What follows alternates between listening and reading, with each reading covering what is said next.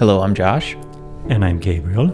And today on Reading the Gospel, we are studying the story of the woman who was healed by touching Jesus' garment.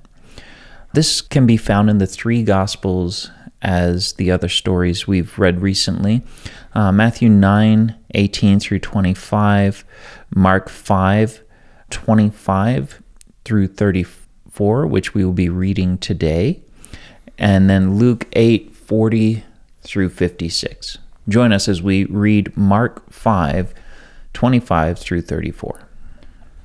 And there was a woman who had had a discharge of blood for 12 years, who had suffered much under many physicians, and had spent all that she had, and was no better, but rather grew worse.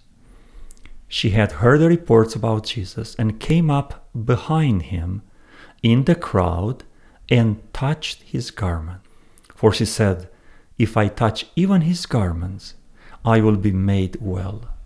And immediately the flow of blood dried up, and she felt in her body that she was healed of her disease. And Jesus, perceiving in himself that power had gone out of him, immediately turned about in the crowd and said, "Who touched my garments?" And his disciples said to him, "You see the crowd pressing around you, and yet you say, 'Who touched me?'" And he looked around to see who had done it. But the woman, knowing what had happened to her, came in fear and trembling, and fell down before him and told him the whole truth. And he said to her, "Daughter, your faith has made you well. Go in peace and be healed of your disease." This is an amazing story of Jesus' power and really the faith of this woman. Mm-hmm. So she's trying to find Jesus, trying to get to Jesus, and just touching him. And the nature of her disease, as well as the connection with the ceremonial uncleanness, both were embarrassing for her. So maybe that was the reason she decided not to go and talk to him face to face, eye to eyes, and to explain and to present a request for Jesus what to do. She went from behind. Yeah, I have someone who I know who is in a similar situation to this woman. They've got a problem, and they've spent so much money. They've gone to the Mayo Clinic. They've gone to all the different hospitals.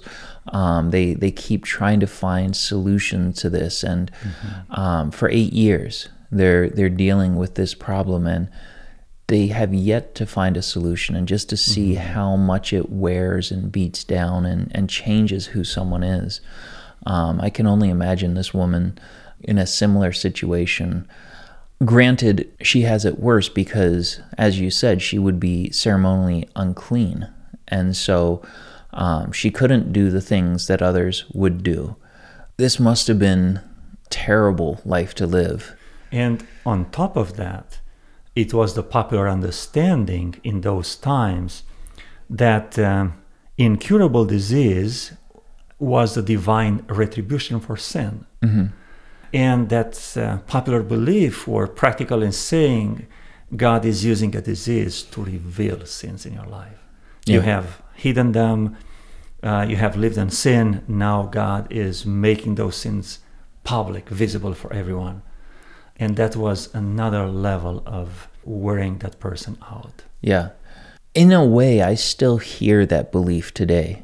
When someone gets sick in the church, well, if they had only done this, or if they had only done that, it's a result of their actions and their lifestyle or something, that they're paying for. God is sending this to them to punish them for what they did.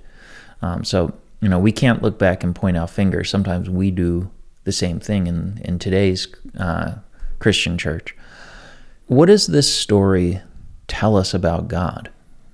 So I learned more about Jesus and, about God the Father, because Jesus came to reveal his Father through the rest of the story. Jesus Christ felt that a power left him.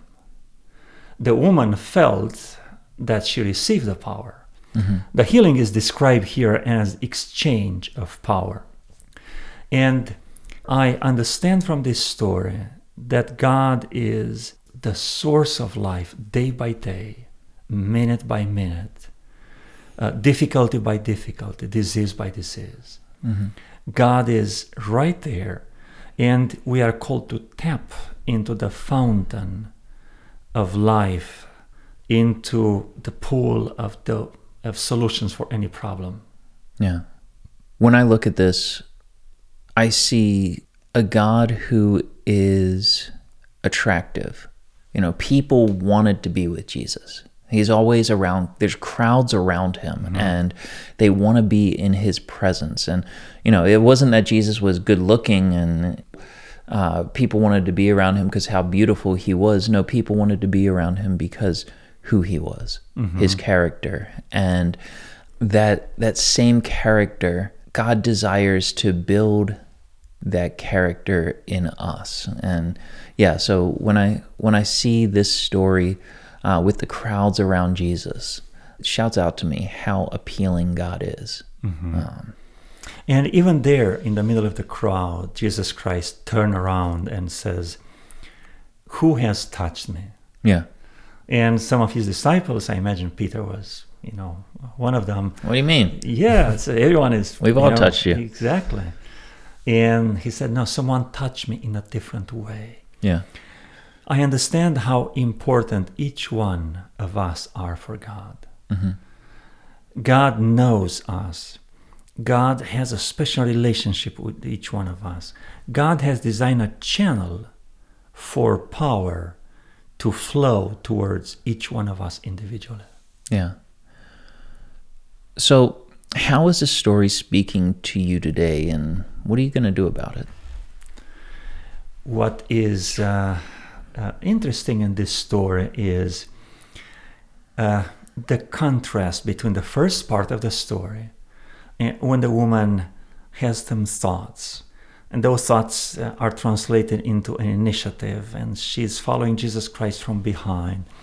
Maybe she went to see Jesus in other places before, but she didn't dare to touch him. And now she does this, touch him from behind. In the second part of the story, she is in front of Jesus Christ. She's in the middle of the crowd. Jesus Christ asked just a couple of questions, enough for her to present her personal testimony. Yeah. So someone needs your personal testimony. Someone in this world needs to hear how Jesus Christ has touched you, or how you have touched the garments of Jesus. And this is amazing. From a very shy person, maybe she was very weak, right? After losing blood for so many years, for sure she had a very weak body. And the level of mental torment and all of them on top of each other made her just barely follow Jesus Christ and touch him from behind. And now she received the power to stand in front of everyone, not just the power to be healed, the power to share her story and to present a testimony that was valued by millions upon millions of Christians who read it in the New Testament. Yeah, and I think you hit on my point and I'm just going to focus on the faith. Her faith. That's what Jesus says. "Daughter, your faith has made you well. Go in peace." Faith is so important for the Christian, the follower of Christ, that we have faith in Jesus. And I hear people talk a lot about proof. This is proof of the Bible, or this is proof. This proves creation, or whatever it is. But in all honesty, we don't have proof of a lot of things in life. I cannot sit here and prove to you beyond a shadow of a doubt that God exists. It takes faith. At least you cannot do it using methods from natural science. Yeah, but I can show evidence. I can tell stories. I can do anything I want, but it doesn't mean that the God of the Bible exists. I can't show that proof. It takes faith. And, our faith is built through different actions, and this woman's faith, just going out and touching. So we might have a lot of faith. I have a lot of faith. I believe 100% that God is real. I believe the Bible, that, my faith is strong in these areas. But we also might have a little bit of faith. And God meets us where our faith is. So I think that's what it's sharing with me today is the importance of faith in the Christian's life. But Josh, you have faith only until you have a personal experience. After that, you have faith plus experience. You have both of them. Yes, but even so, in my life, I look back and I see God working and God intervening. But I was sharing my testimony once, and someone who was an atheist came up and said, yeah, but I can explain all that away scientifically. I can explain this and that. And yeah, by science, they could explain the events. What happened. Does that mean God doesn't exist? No, but for me, it strengthens my faith. And I can't, I've spoken of this before, my kids' faith. We're out playing Frisbee golf, we throw a Frisbee in the woods and we'll start looking for it. And as soon as they start praying, we find the disc. And, you can say, well, that's just luck. For me, it's faith. It's God answering prayer. And faith has a rippling effect. Yeah.